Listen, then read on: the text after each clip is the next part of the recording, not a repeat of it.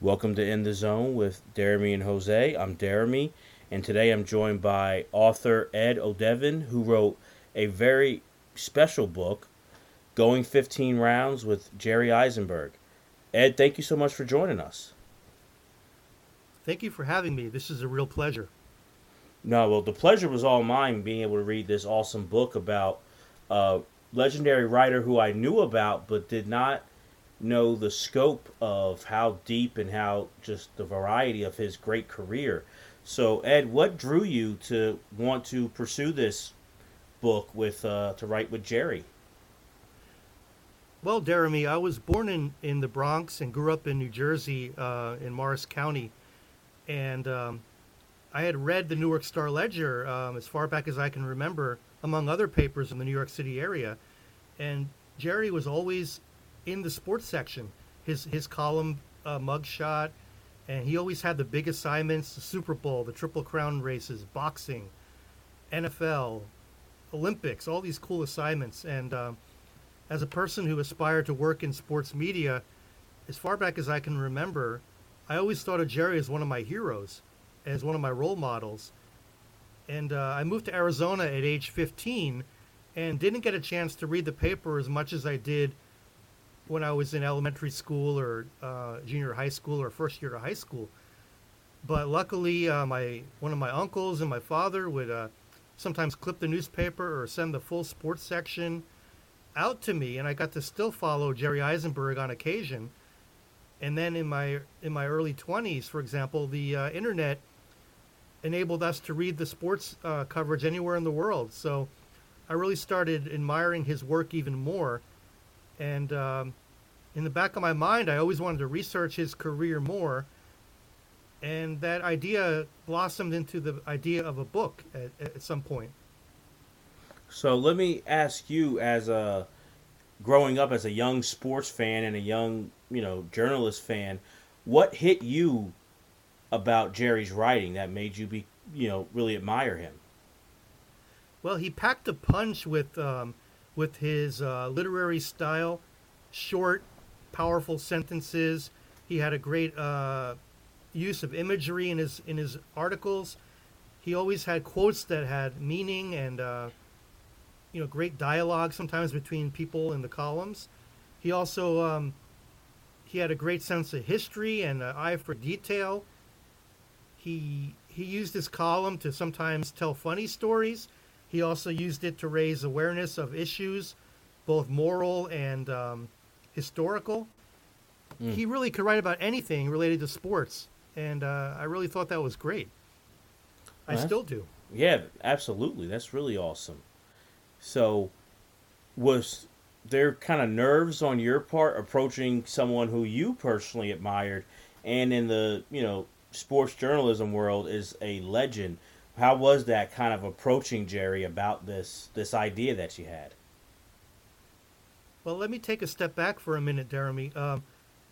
Many, many years ago, I wrote a column when I was at the Arizona Daily Sun in Flagstaff, small newspaper close to the Grand Canyon. If you drive from Flagstaff, about an hour away. And I wrote a column about people's favorite NFL players. I think this is about in 2003 or 2004. Mm-hmm. I moved to Japan in 2006. And I emailed Jerry and several other people around the country, including George Vesey at the New York Times, Bill Gallo at the New York Daily News, and asked them, who is your favorite NFL player or players and why? And Jerry emailed me back. I thanked him. I don't remember today who he mentioned in that column. I'll have to go back and dig it up. But he was approachable, and he got back to me. He was friendly. He thanked me for asking him. And a couple times I emailed him over the years, including in 2007 when he retired from day-to-day full-time column coverage. And I congratulated him on his semi-retirement and moved to Nevada, and his epic series he wrote in the Newark Star Ledger about his career. And it sort of established a level of camaraderie and friendship with him, and so that helped for me to think of him as somebody that maybe I want to explore an interview with or interviews with later on. And fast forward to 2014, and I'm still at the Japan Times, and I approached him about doing a long form interview series for my website, edodevonreporting.com, which at the time had a WordPress handle as part of the name. But he said, sure, I'd be happy to speak to you. I just don't know right now when I have free time. So we kept in touch, exchanged a few emails over the next year or so. And after he took a vacation with his family to Hawaii in the summer of 2015, we finally lined up a time to speak. And that first interview with him, covering a huge amount of topics, from his childhood to his love of baseball, to boxing, to his books, to his newspaper role models, to all kinds of things. We spoke for more than 3 hours in that first interview. So he was more than accommodating, and that first interview became a 15-part interview series on my website, and it evolved into a book, into an ebook at first. And we kept in touch and did more interviews, more email follow-ups, and it kind of grew from there. Wow. So now, for you, I'm really curious about how it was, because you see, someone with such a long career, since I believe like 1951, Jerry's been writing for, being a legendary columnist in Newark. So, and he's covered so many different sports and so many different legendary figures.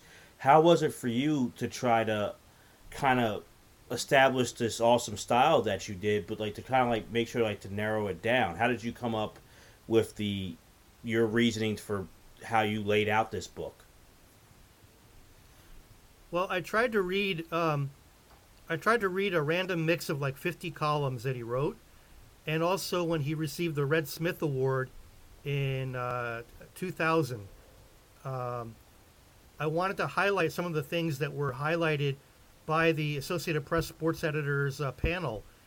His longevity, his sustained excellence, his friendship with Ali, his coverage of the Super Bowl, of boxing, of the World Series, of college football. I wanted to highlight a number of things. So I started with those topics and sort of branched out a bit too. Horse racing had to be on the list. He had covered more than 50 Kentucky Derbies, for example. So he knew the jockeys, he knew the trainers, he knew the horses. So I wanted to get some of the backstories behind some of his favorite stories. What resonated with Jerry Eisenberg about covering the Belmont Stakes, for example, when Secretariat, just won by this epic amount of lengths? What was it like traveling to Grambling University to interview Eddie Robinson and establish a rapport with him? What was it like writing columns in the aftermath of Roberto Clemente's death and then revisiting a year later in his hometown and at the site of the closest spot on the map to where the crash took place, and interviewing his widow, and going back many, many years later, 30 years later, to report on just how the legacy of Clemente grew and grew and grew in throughout Puerto Rico with a youth baseball field and with charities and with all different things. That's really a monumental task, but I think you did a great job, honestly, like from reading it, like to really divide and break up such an epic career that you could probably do, another 5 or 6 books on. I think you did a really great job, Ed, I must say so, in really splitting up such an epic career in the variety of sports, because I'm glad you had mentioned it. I always heard, and I did get a chance to see the clips, but I wasn't born for Secretariat's epic run back in '73, I believe. So when my dad would talk, my dad was in love with talking about Secretariat. So when I would hear him talk about it, I go, well, it can't be. Why? I mean, horse racing's cool, but is it really that epic the way they're talking about it? But reading this book and hearing, how Jerry covered it and how just legendary, and it's something that I made me kind of connect more with my father and understanding like this was a this was an event in horse racing, but in sports that if you saw it, it's up there with so many others like great epic events that you won't forget. Well, let's take a step back for a minute. And in the first 50 years of the 20th century, roughly, the big four of American sports were Major League Baseball, boxing, college football, and horse racing. Mm-hmm. So Jerry had that connection growing up with horse racing, and it carried over into his professional career well into the 21st century. He's still writing about these races in 2021. Yes, and I like the because I had always wanted to see a Triple Crown winner myself. I had never seen one, being 32 years old. So when American Pharaoh won, I was like, that was a bucket list as a sports fan. And I kind of liked when I read your book that mattered for Jerry too. That you could tell he had waited so long, since affirmed in '78, that he was waiting so long to see another Triple Crown, and how special it was for him to see American Pharaoh pull it off. I thought that was really great. Well, the energy and the excitement of the horse racing community, from the fans to the announcers to the jockeys to the trainers to the owners, he captured that very well in the coverage of the 2015 Triple Crown with American Pharaoh. I mean, it wasn't just reporting about all the years of failure previously, or the times that a horse had won the first two legs and lost the third one, but he contrasted it very well with Affirmed and with Secretariat and all those years in between. Absolutely, he really did, and you can really tell with from reading the book, and reading also Jerry's, articles that I'm glad that you kind of laid out what the epic, sports were in the early of 20th century, because nowadays boxing doesn't really have the allure that it did for so many years. And it's a shame that a lot of times like so many great boxers are kind of losing you know that fame that they had, that when a big fight happened, it was like the whole country kind of stopped. And that happened just as much with anyone with Muhammad Ali. And Jose and I just did the 50th anniversary of the Ali Frazier one fight, and I kind of wanted to know, Ed, how was it for you when you're doing this book, hearing Jerry talk about his relationship with, as Muhammad like to call himself, the greatest? I thought, and I still think that hearing those stories and the insights from Jerry about their friendship uh, became an important part of the book, because it showed that Jerry was a real people person, and that his column writing wasn't just about doing his job and making a deadline. And Ali was such a charismatic figure, such a interesting guy who never stopped talking, who always wanted to be around the crowd and to be with people, and it was just it was full of energy and full of both laughter and excitement and funny tales, and also the moments of when Ali was banned from boxing. Jerry talks about that as well. With Joe Frazier really supported Ali during that time, and then when he came back, he was taunted by him as well.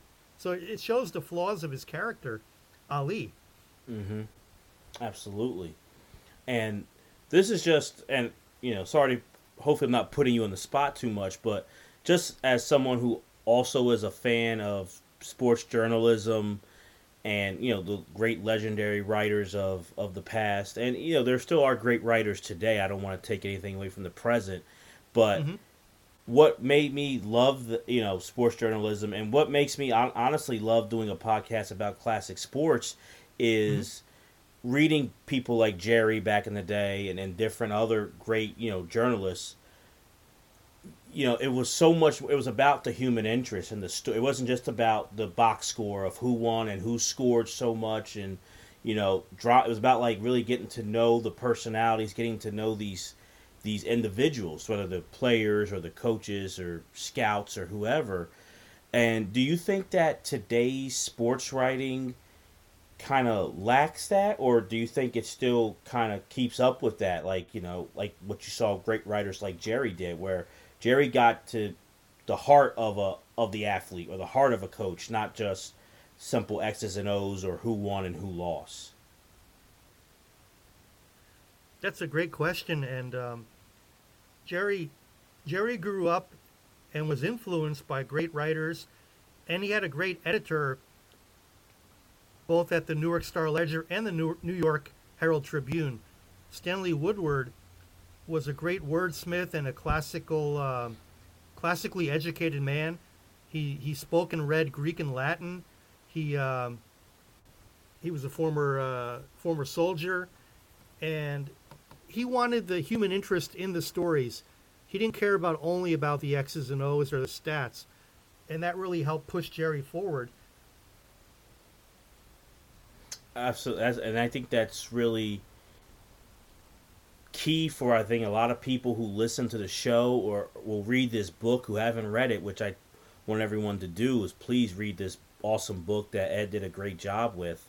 And really, if you don't know such about a great figure in journalism and Jerry Eisenberg, is that's what really makes us love sports and connect with it way beyond just, you know, the simple box score. You know, Jose and I will talk about on here where we were and who we were with and what we were doing or what was our mindsets at that time in our life watching certain great games, or you know how influential certain athletes or coaches are on our way of life and our way of thinking. And a big part of that, we wouldn't have that if we don't have great writers like Jerry to really paint these pictures and tell these stories and tell the stories of the hardships and the ups and downs and the thrill of victory and the agony of defeat that these players and coaches went through. And I think that that's what really is the core of what makes sports great. I wanted to mention a couple guys that Jerry suggested should be included in the book. And there's a chapter about heroism and courage that was kind of it was kind of an aside from our main conversation. But Jerry spoke eloquently about the Greco-Roman wrestler Jeff Blatnick, who overcame cancer and went on to win the Greco-Roman super heavyweight, I should say, gold medal at the '84 Olympics. That was a great story, and Jerry provided a real backdrop on the human drama connecting Blatnick with his parents and the nurses at the hospital, and just his whole career. I thought that was really special, and it showed that Jerry, he could have focused on, like at the gold medal match, he could have focused on Blatnick's great technique or a certain move or when he pinned the guy or got a certain point. But the story that resonated with Blatnick was he overcame cancer, he came back and trained, worked hard, and won the medal. And in that same chapter, I also, and this is completely something I should credit Jerry with, he suggested discussing Jim Eisenreich, a former outfielder with the Florida Marlins and the Toronto Blue Jays, Minnesota Twins, going back many, many years. And the Phillies. Who has Tourette's syndrome. And the obstacles that he overcame to become a successful player in the major leagues was also something that resonated with Jerry. And to him, those two guys really were heroes and displayed courage. And I think, and I'm glad, because that was a really eye-opening, because for me, I am a fan of amateur wrestling. I got into it later in life, and I would have never guessed that Jerry had covered amateur wrestling ever until reading this book. And I knew Jeff Blatnick's story just very recently over the past few years getting into amateur wrestling, and it was very cool that, I think that's what it, to me, I love about it. And as I've grown older, and I think Jerry's been a, you don't even realize it. Like for me personally, that like Jerry Eisenberg influenced me by, even if it's not maybe your favorite sport, when you sit there and try to really look and find the heart, the courageousness in an athlete, or those tales of people overcoming adversity. It doesn't matter if you love the story. I mean, excuse me, the sport. It's more important about getting that story, getting that human interest appeal. Well, I think what that displays is, if you're at the Olympics, and if you're a columnist, there are endless options on any given day for an assignment. Maybe he doesn't have certain columnists don't have the option to write about anything, but if you're a general columnist, especially years ago, basically any topic is presentable as what you're going to write about. And Jerry picked the perfect time to write about wrestling on the day, in the aftermath of Blatnick's gold medal. And he wrote more than one column about Blatnick, but on that particular day, that was a great story to pursue and to write about. He was completely spot on with picking that assignment. Absolutely. And I wanted to ask you, being a fan of Jerry, and you had a relationship with him, so you knew a lot about his writing, but was there something either about Jerry personally or about something, that he covered that kind of surprised you when you were going about this process of writing this book that you didn't know about Jerry?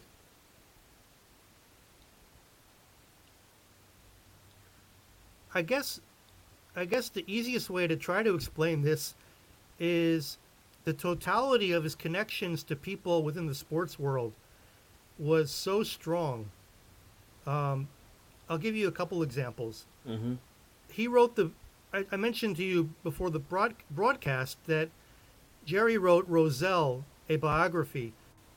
And years ago, decades ago, I should say, Roselle mentioned he really didn't want a book written about him. He was the commissioner of the NFL, but he also had a private life, and he didn't want everything to be examined.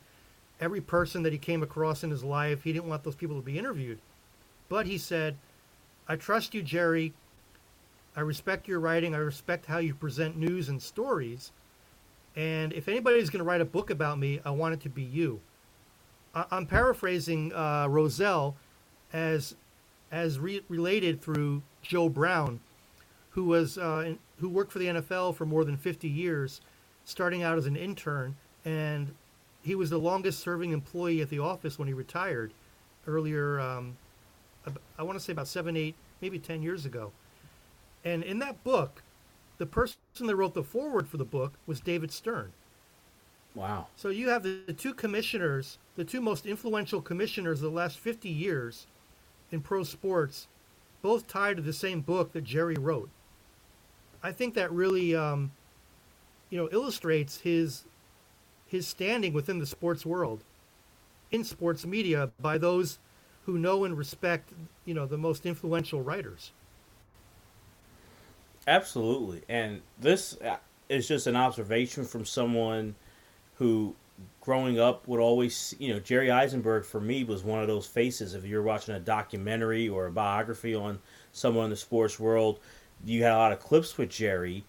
And one thing I always got from him, and I don't know how you felt, Ed, obviously you know him and I don't, but that a man of character, but also a guy who he's a tough guy, and I'm not talking physically, but I felt like when I saw him, like he was going to tell it like it is, and if he thought that you were right, he would say it. If he thought if you were wrong, he would call that out too. And I'm wondering, when you hear like guys like Pete Rozelle and David Stern, and just me just kind of being curious, like I wonder if that's what kind of drew guys like that who could be tough themselves, but drew that to Jerry, is that, hey, they knew Jerry was, if he believed something, he was going to stick by his guns, and he was a man of principle. Man of principle is a good phrase to use, Jeremy. Also, I would say that Jerry was not about taking cheap shots or about ripping people just for the sake of ripping people. Mm-hmm, right. When he took a stand on an issue, it was because he believed in that issue and believed in that point.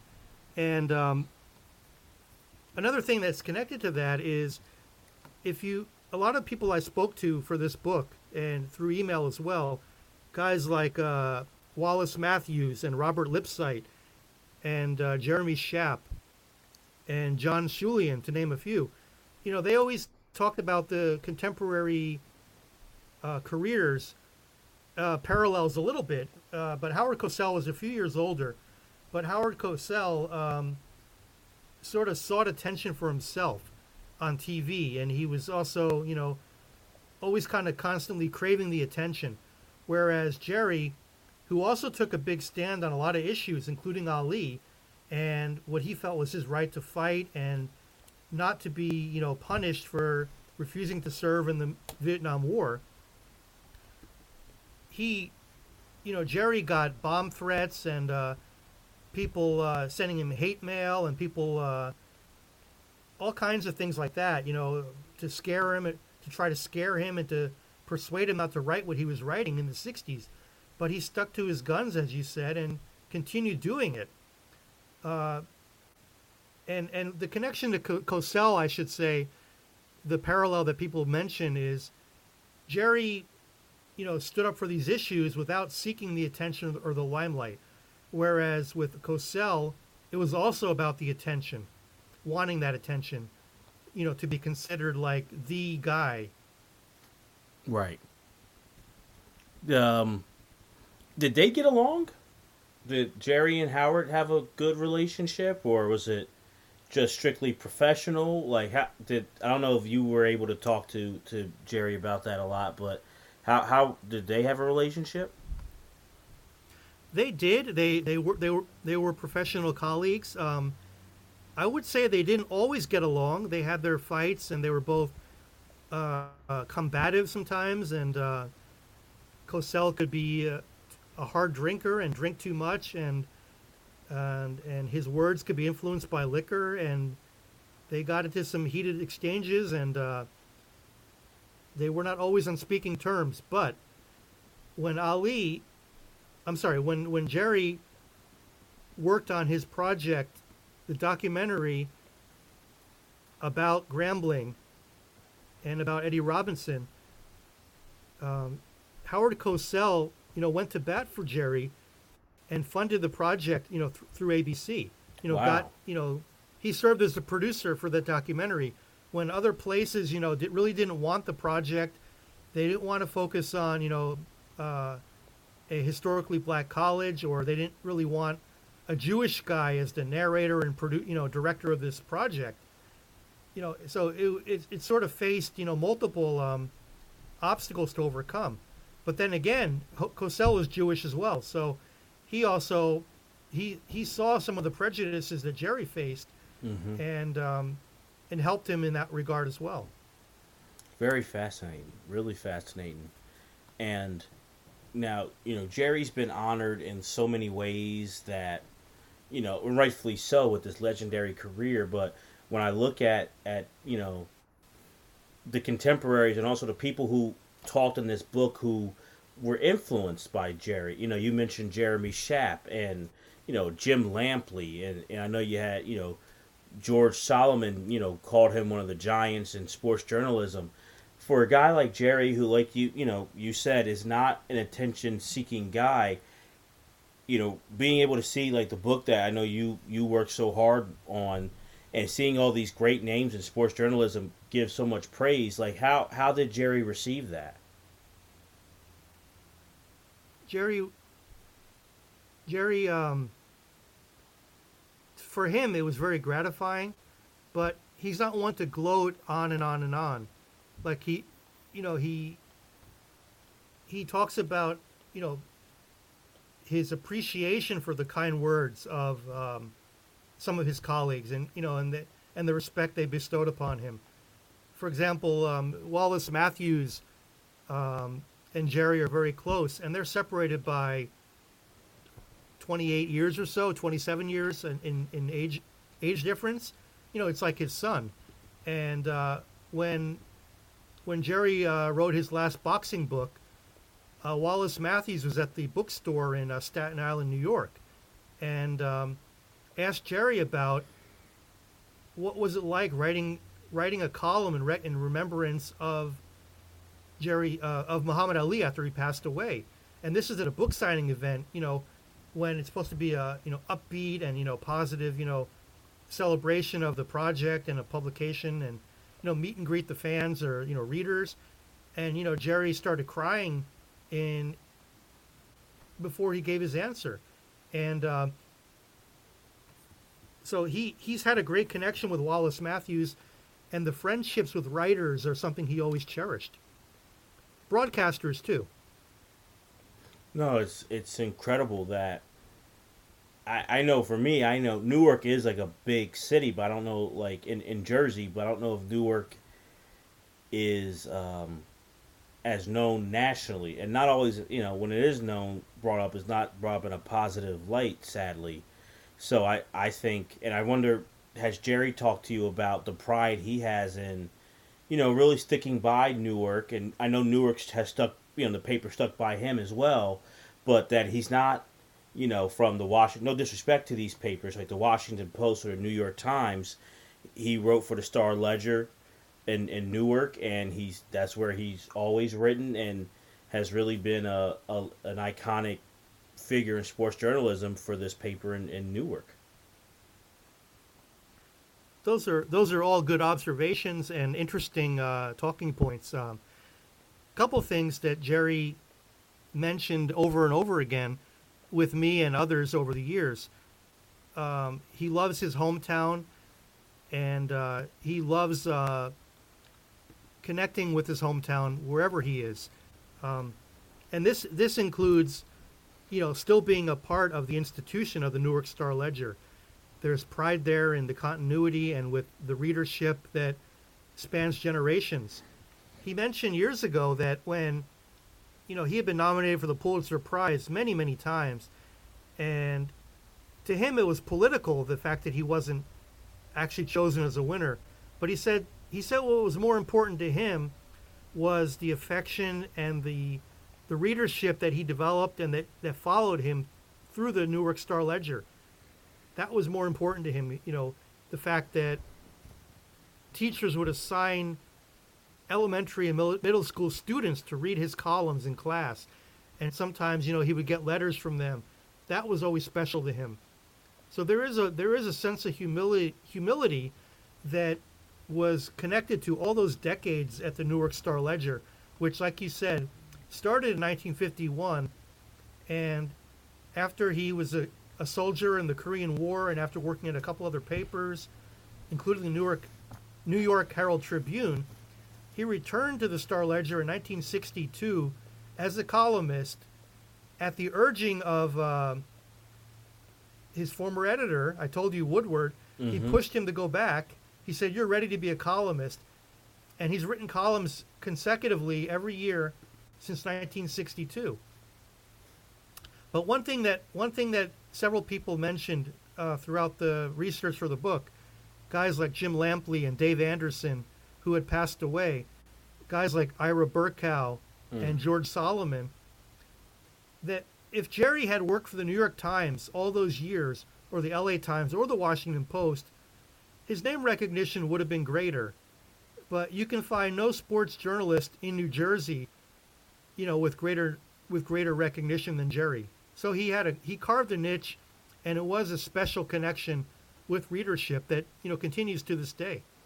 Absolutely, and I think, and you're right, and those all those names, Ira Burkett, all legends in their own right, and I agree with them. Like, maybe the name would have been bigger, but I mean, so many great stories that are in this book and that Jerry covered, you're not going to really have if he's not at Newark. Like, as far as he was there on the ground floor, seeing like Bill Parcells as a coach rise with the Giants. And I know national papers could cover the NFL back in the 80s, but Jerry, being with Newark, got to really know Parcells and make that connection. Like, some things you're not really going to have if he's with Chicago or Washington Post. Like, there's also like the benefits we have there too of it, I feel.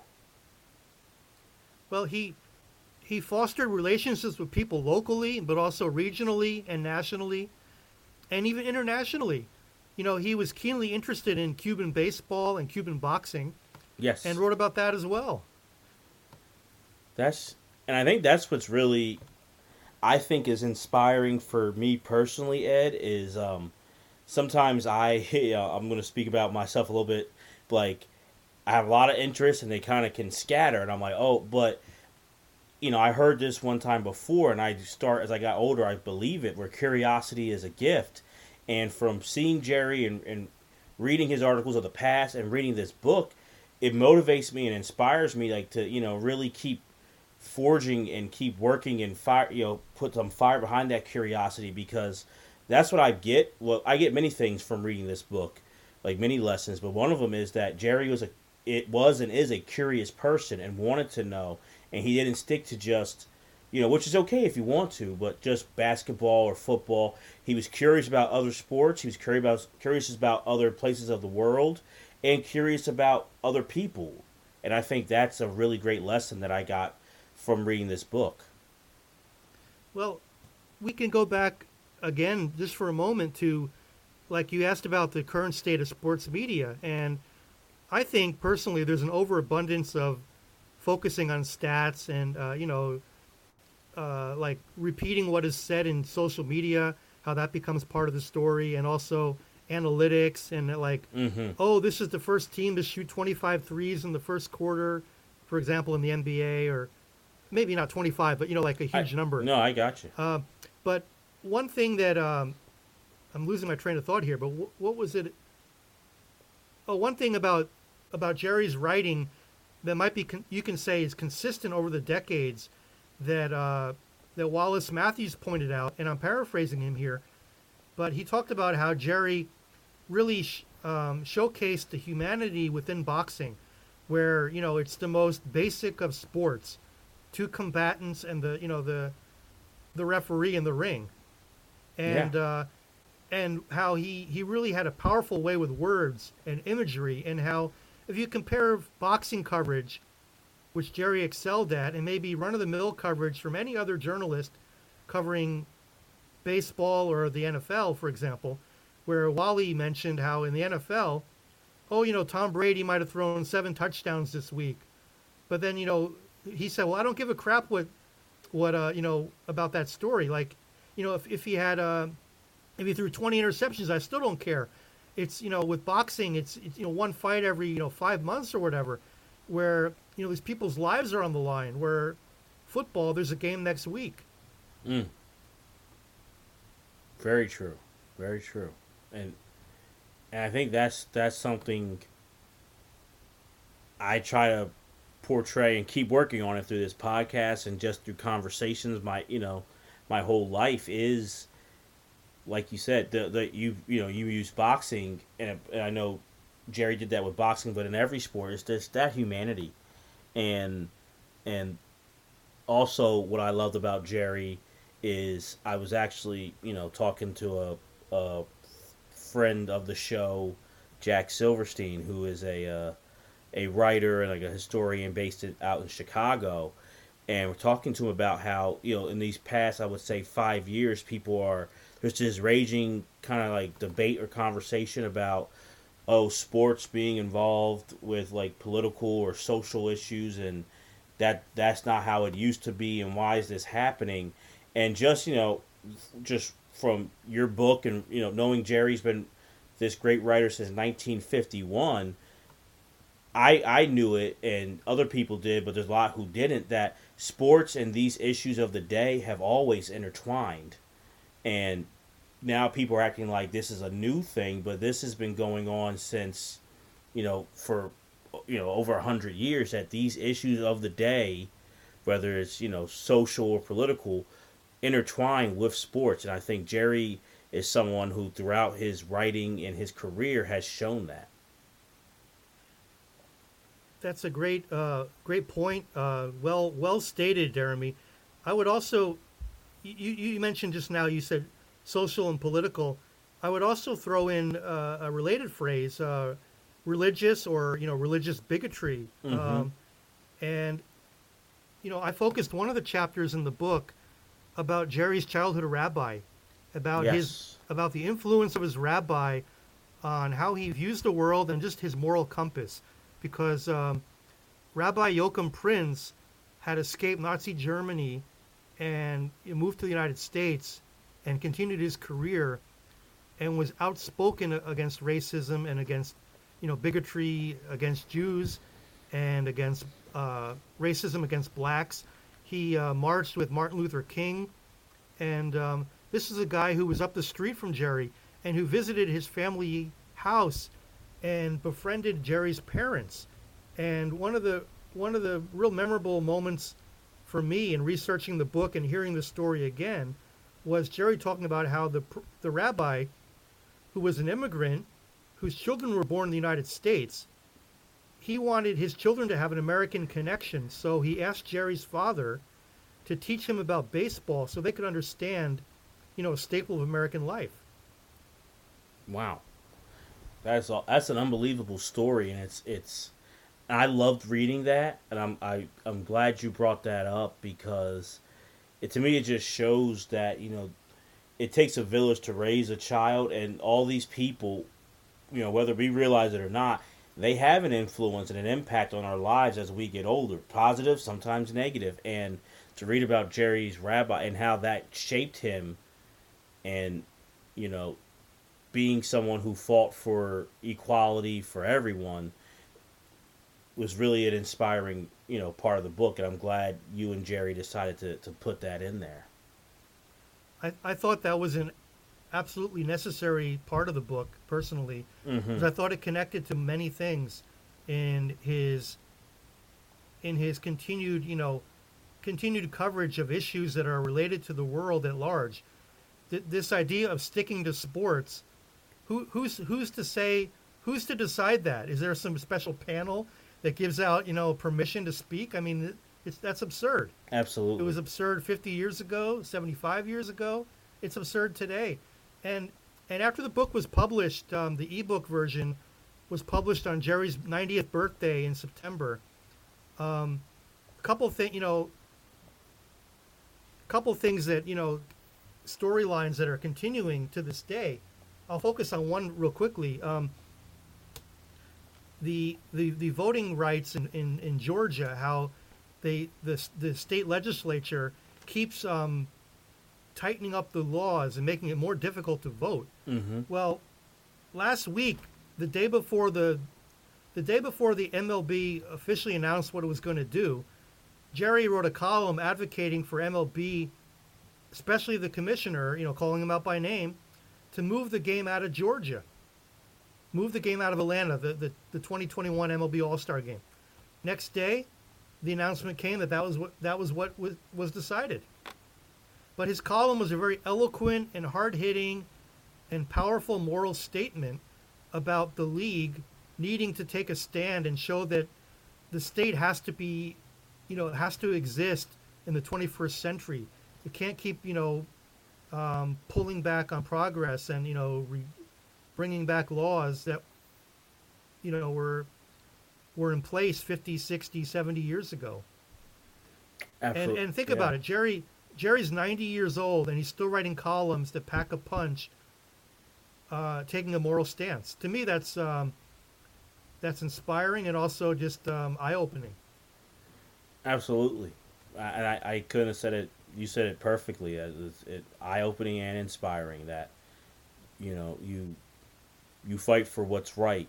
No matter what, no matter, that's past, my day is done. No, as long as you can, you fight for what's right. And I think you're right. It's eye-opening and inspiring. And my last question for you, Ed, is just an observation from reading this book, but it's something I really liked, and I try to find, especially now doing the podcast with Jose, is in talking about big subjects or big topics, but finding those people or individuals or teams even who, kind of get second fiddle.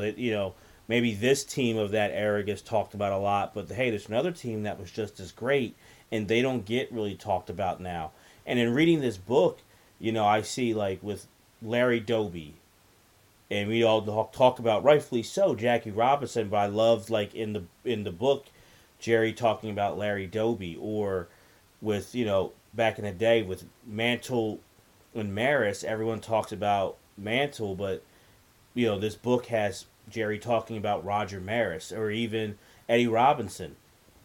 If you look at the great college coaches of the '60s of that era, oh, you talk to Bear Bryant or you talk to John McKay or even a Joe Paterno, but Jerry went and talked to Eddie Robinson, who coached at Grambling, a historically black university. Is that something that you kind of noticed with Jerry, or I don't know if you talked to him about it, but he kind of went for a lot of times those people who, for whatever reason, get lost in history and really shouldn't get lost. I think Jerry was one of the first columnists to really recognize the intersection of race and sports and the changing demographics of sports. And I don't think it was so much that he found them not important. I think he found them being overlooked, and he got to these stories a lot quicker than a lot of others. In Right. some cases, decades before.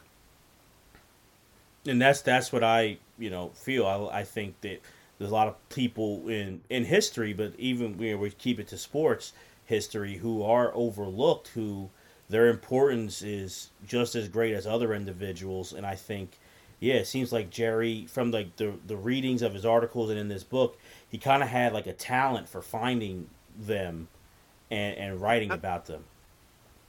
Yeah, absolutely. He also had a talent, as we mentioned before, of once he had the story or the stories, he established he established that relationship, that friendship, and it continued decade after decade.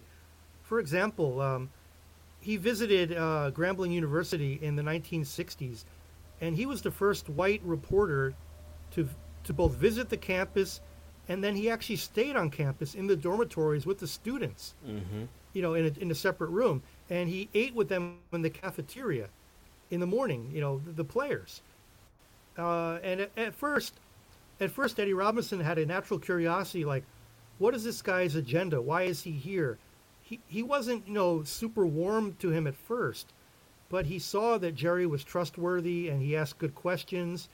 He had a natural curiosity, like you said. He connected with the players. He was pursuing a story for a magazine in New York that was kind of unheard of at that time. Why are you writing about a historically black football college? Anybody would ask. In fact, the original editor, Roger Kahn, for the Saturday Evening Post, rejected the idea, and Jerry took it to another magazine and won a national writing award for it. In fact, this was such a good story. Maybe you want to even put that link on your website. I'll share it with you later. Um, but really interesting story that he wrote that became the backdrop for that documentary as well. And Jerry, once you're a friend of Jerry's, you stay a friend of Jerry's. He went to the he went to Grambling University the final week of Eddie Robinson's career in 1997, and both paid his respects and wrote stories about Robinson's career at that time. And what was powerful about it was the fact that they both had the memories and also the anecdotal recollections. And that's incredible to me that on the forefront, back the AFL, which we know was a place where a lot of players from historically black universities got to really play in before the NFL kind of started breaking in with them. And we know Bill Nunn just got into the Hall of Fame, the scout for the Steelers, and how important he was for that, and Lloyd Wells with the Chiefs. But the AFL started in 1960, so in '63 is when Jerry went down to Grambling, and that's incredible that he really is kind of on the forefront of you know really bringing to light HBCUs and this great growth of talent that was there. and we saw later in the 60s and in the early 70s this kind of influx of great black players from HBCUs kind of hit professional football, and Jerry was kind of ahead of the crowd with that. And then to fast forward 34 years later, that relationship was still as strong when Eddie Robinson is retiring, is really remarkable and really cool. I think you need to credit again Rabbi Yoakum Prince that Jerry was. Everything isn't luck. Things happen for a reason in Right. many aspects of our lives. But the fact that Jerry was connected to Yoakum Prince as a kid, and he was aware of Rabbi Prince's activities in his in his young adult years and into his early 30s, when Jerry was in his 30s. He saw, for example, coverage of the freedom marches and the bus boycotts and other things that Rabbi Prince was involved in, including the March on Washington, where he was there when Martin Luther King spoke. Mm-hmm. And I think those things are directly tied to the using the column as a catalyst to make people think about issues that are larger than the game and the final score, and also telling the story of athletes and coaches and trends in sports that really reflect the real America. And Grambling University was a great example of that.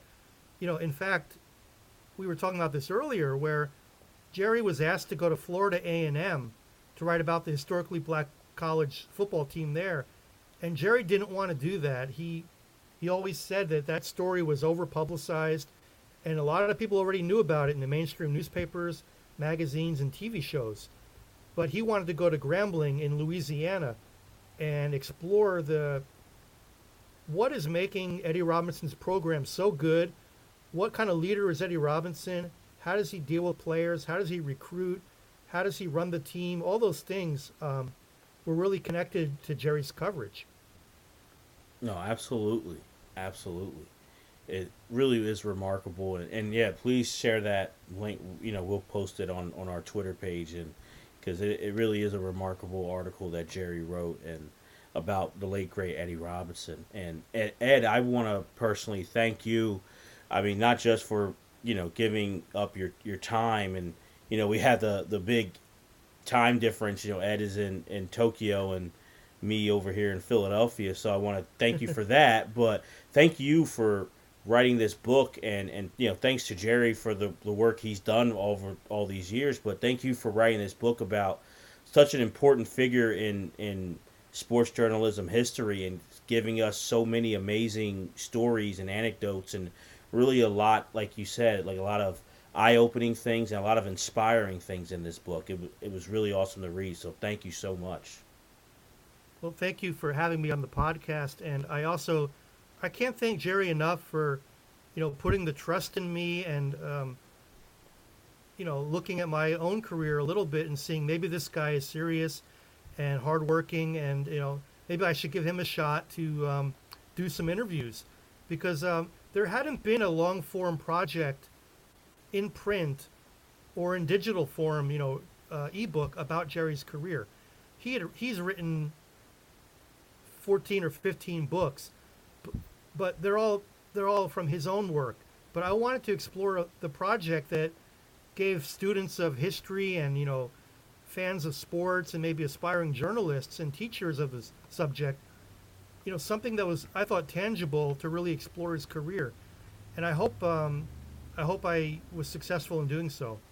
You absolutely were, and I know Jose and I and the people who listen, we love connecting the past to the present with sports, and this book is a living, breathing example of that. It connects so many issues that we're still, fighting today, and we're seeing that they were going on, as a lot of us know or should know. If people don't, maybe they just don't want to know it, but like they were going on for all these years, and how important and how sports can be that. It can be a tool, not just for what people think, like just an athletic venture.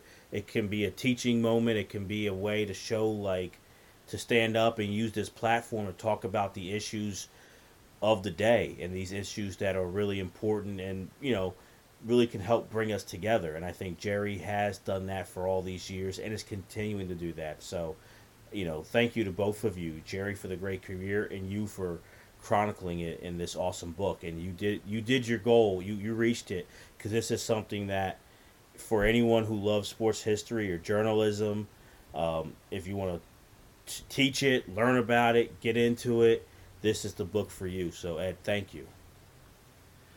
Thank you for that very eloquent and kind statement, I should say. Quickly, I know you're getting ready to go to sleep soon. Did you have a favorite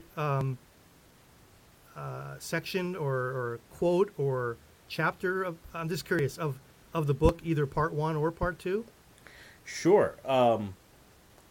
I would say my favorite was the part with Ali and Frazier, and then Jerry capturing that part where that little kid comes up to Joe Frazier and talks about how, like, he thinks that his dad told him that Ali, really won the fight, and Joe Frazier kind of getting a little frustrated with the kid and kind of, in his own way, letting him know that, like, no, I won the fight.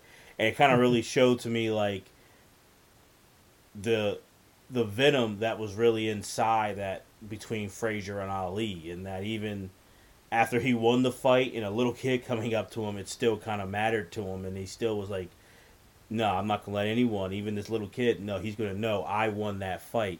I thought that was great, and the article or the section on Roger Maris to me was really cool as well.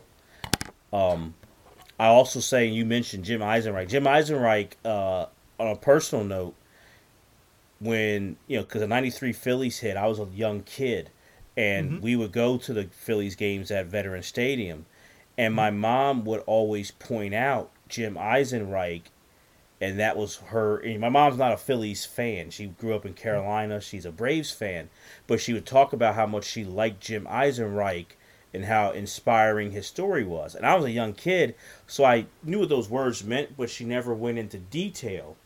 But she would just keep talking about it. But she was aware of his Tourette syndrome, right? Yes, so she and wasn't difficulties. She like wasn't his career. going to tell me out of that. baseball for 4 or 5 years, right? Mm-hmm. So she wasn't, as a young kid, going to go into what Tourette's is, but she knew that story. And later on, I did because I was always like, why did my mom love Jim Eisenreich so much? I'm like, why? And I did the research and saw, and I later on asked her about it, and she knew in great detail. My mom's a big sports fan as well. So to see that in this book, because I feel like Jim Eisenreich, I'll be honest, Ed, in Philadelphia, for that 93 team is very legendary, and he's not a name that gets brought up, even talking about members of that team now. And that team gets talked about a lot in our city still, but not Jim Eisenreich. So I really love that Jim Eisenreich was in the book, and his story of inspiration was in the book, because he was an inspiring figure. And I'm glad Jerry and you put that in there.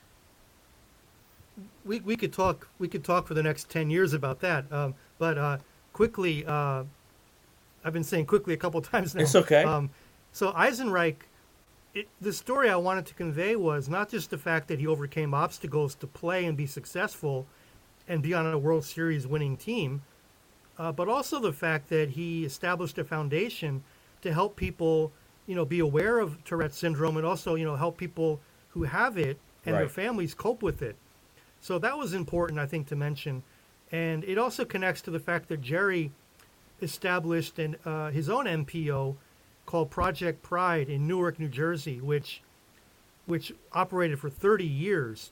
And what it did was a couple things. It created a yearly college football bowl in New Jersey. Sometimes it was like the junior varsity team of the Navy or the Army, and local colleges or Division I AA teams. But the money was always used to raise funds for the Project Pride. It was called the Pride Bowl, and there's a chapter in the book about that as well. But the money that was raised from selling programs and game tickets were used to fund after-school scholarships. and after-school programs in inner-city Newark, and there was hundreds of students who were positively impacted by Project Pride, who got college scholarships, academic scholarships, who really then went back to, make the world a better place. And it shows how sports can be a catalyst for positivity in the world. Well, and that's absolutely. And we'll ask you that then. Up to you if you want to go into great detail with the story. I know, we definitely want the listeners to buy the book. So, but is there a favorite story that when you were talking with Jerry that like kind of really, for whatever reason, whatever emotion you felt, but really hit you, like going over this? I don't think I can pinpoint one story that maybe answers your question precisely. I guess just the range of people that he wrote about and teams that he wrote about and issues even before chapter 1 in the book, I get into, both in the introduction and the foreword, I get into different aspects of his coverage and his career, where he wrote about wheelchair basketball in the 60s. Yeah. And just a couple of years ago, he also, I quoted from a column he wrote about Colin Kaepernick and how he supported Colin's First Amendment rights to kneel and to protest police brutality. And look at the volatility of that issue, where in the last administration of the Trump administration, where even the vice president left the game at halftime as a protest for, people having the right to protest. Yeah, absolutely. And I think that's the funny part to me about that whole conversation is a lot of people who disagree with Colin Kaepernick acting like sports and these issues never existed and that they stayed separate. And to me, I'm like, your ignorance is sad and it's comical because these have always intertwined. And I told someone, I said, it feels like they looked at like it was like as far as sports and social issues, it was Jackie Robinson, then skipped to Muhammad Ali, and then skipped to Colin Kaepernick now. And like nothing else ever happened. Like those were the only times that ever happened, and that was it. And I'm like, it's a constant every day, any pick a year. These are always intertwined, and having let people know. And I'll say it because I told him, I said, well, you can't have it both ways because you loved the Miracle on Ice, right? And they go, well, yeah. And I say, well, what made that so great? I go, it wasn't just about hockey. It was about the Cold War. I go, that's political. So then you can't like that much. It's just a regular hockey game. They beat a better hockey team that day. And that's all it is, right? And they'll get quiet. And I go, yeah, see, like it's a social issue when it's convenient for you. I go, what about, when Joe Louis fought Max Schmeling, and Joe, you got to win this one, or Jesse Owens with Hitler. I go, it's a social issue when it's convenient for you. Well, what to me is comical is the fact that like Mike Pence, when he was vice president, he was part of an administration that kept bashing the people protesting the NFL's stance on standing during the national anthem, where that's the First Amendment right in theory. Mm-hmm. And by continually discussing the issue and criticizing Kaepernick and saying like they should fire him, Trump's famous words. Well, what did Mike Pence do by leaving an NFL game at halftime? He was protesting something in his own way, which that was also making it political. Exactly. Absolutely.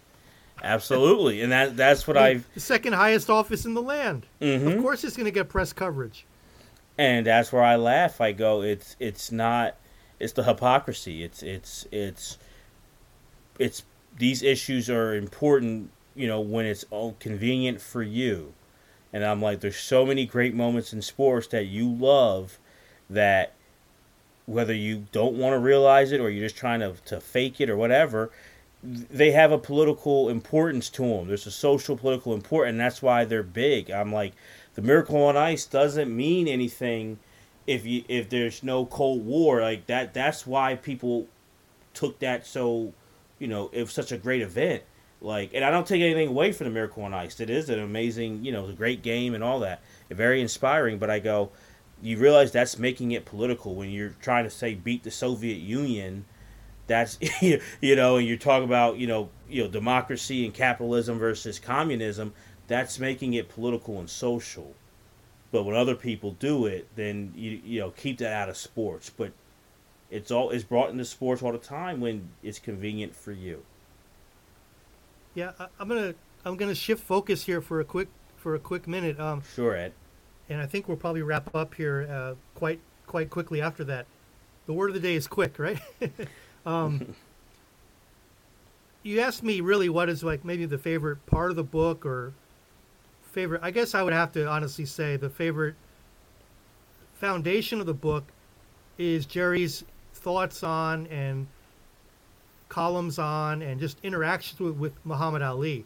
But I didn't want to make that an overwhelming focus of the book. I wanted that to be one of the threads of the book because that his whole career from the 1960 Rome Olympics until when he passed away, Jerry knew Muhammad Ali, and in his days as Cassius Clay before he changed his name. So that needed to be a part of the book, but I thought there's enough books about Muhammad Ali already, and I don't think honestly I'm going to have enough time to research Muhammad Ali and come up with enough new hooks, that are just unique. Like Jonathan Aig's book was all about Ali, and he interviewed hundreds of people. I don't think I can devote 2 or 3 years just to Ali and Eisenberg. But one thing that was great that Ali spoke about, and Eisenberg spoke about, and Dave Kindred spoke about, and I didn't get to speak to Ali, unfortunately, but they all really loved the book that Dave Kindred wrote about Ali and Howard Cosell and their connection. I think to a lesser extent, a book that was a similar type of theme could be written about Ali and Eisenberg too. But I didn't want to do that personally. No, and I understand. And to me, as a lover of sports history and as someone who read this, don't get me wrong, Ali's maybe the most, up there with Jackie Robinson as like the most important sports figures of the 20th century.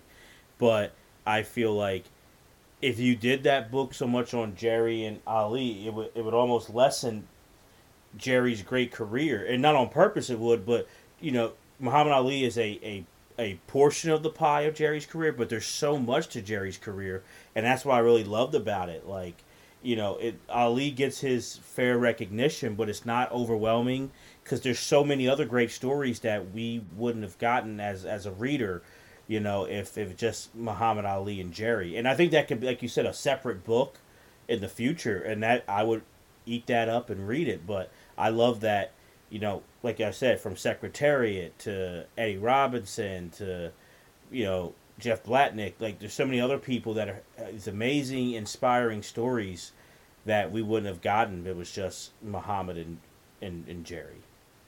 Well, I hope that the book is an introduction to Jerry's career for a lot of people that didn't know about him, and maybe a fresh look at his career for people that did and do know about him.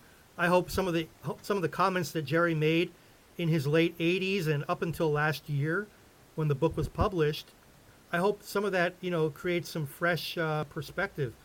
But, if they want the totality of his career, there's thousands of columns that he wrote and, many, many other books and TV specials, Sports Center appearances, Sports Century. He did some great episodes at the end of the 20th century for ESPN. There's so much out there. He's in the 30 for 30, Muhammad and Larry. For those who like 30 for 30, you see Jerry very prominent in that documentary. It's one of the early 30 for 30s, but one of the best ones, Muhammad and Larry. You'll see Jerry in that too. I thought my uncle Steve, my mom's younger brother, gave a nice summary of what the book is. Very succinctly, he called it "Going 15 Rounds with Jerry Eisenberg." He said it's a anecdotal biography. Mm. I thought that helped to explore what I was trying to do.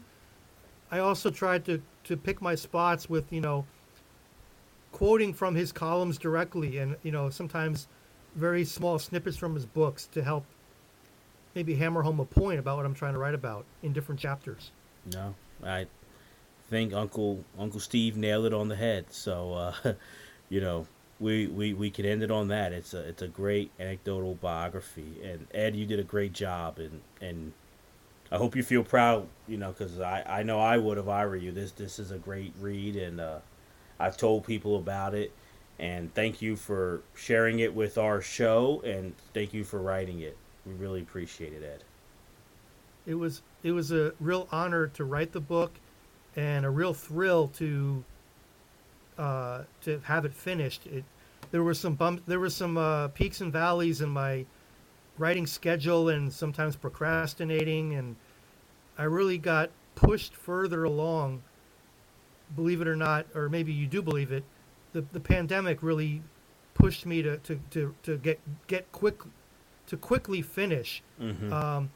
I really told myself the ultimate target, the deadline, after reinventing the deadline 3, 4, 5, 6 times, was tie it to Jerry's 90th birthday, because that's the whole arc of his career from the 1950s to now, 70 years. That's almost unheard of. The only other person, only a couple others that have had that longevity: Shirley Povich, Jerry Green, who's in the book, a guy named Sid Hartman, who passed away last year, who turned 100 working for the Minneapolis Star-Tribune. He wrote a column just the week of his death. Those Wow. are only a few others that are in that span of longevity. And that's a Mount Rushmore list too, and Jerry belongs right up there with all those guys. And the book is Going 15 Rounds with Jerry Eisenberg, a collection of interviews with the legendary columnist by Ed O'Devin. And so it's a must read. Please go get this book if you haven't already. It is worth it. And time will fly by because it's just fascinating and interesting story after another. So it's a great read. So Going 15 Rounds with Jerry Eisenberg by Ed O'Devin. Ed, thank you so much for joining us on In the Zone with Jeremy and Jose. It was an honor talking with you. Thank you so much. And probably the easiest way for people to find the book is to just type in Going 15 Rounds with Jerry Eisenberg on Amazon, and paperback or Kindle is available there. But on my website, there's several other places as well. Absolutely. So thank you guys for listening. Take care.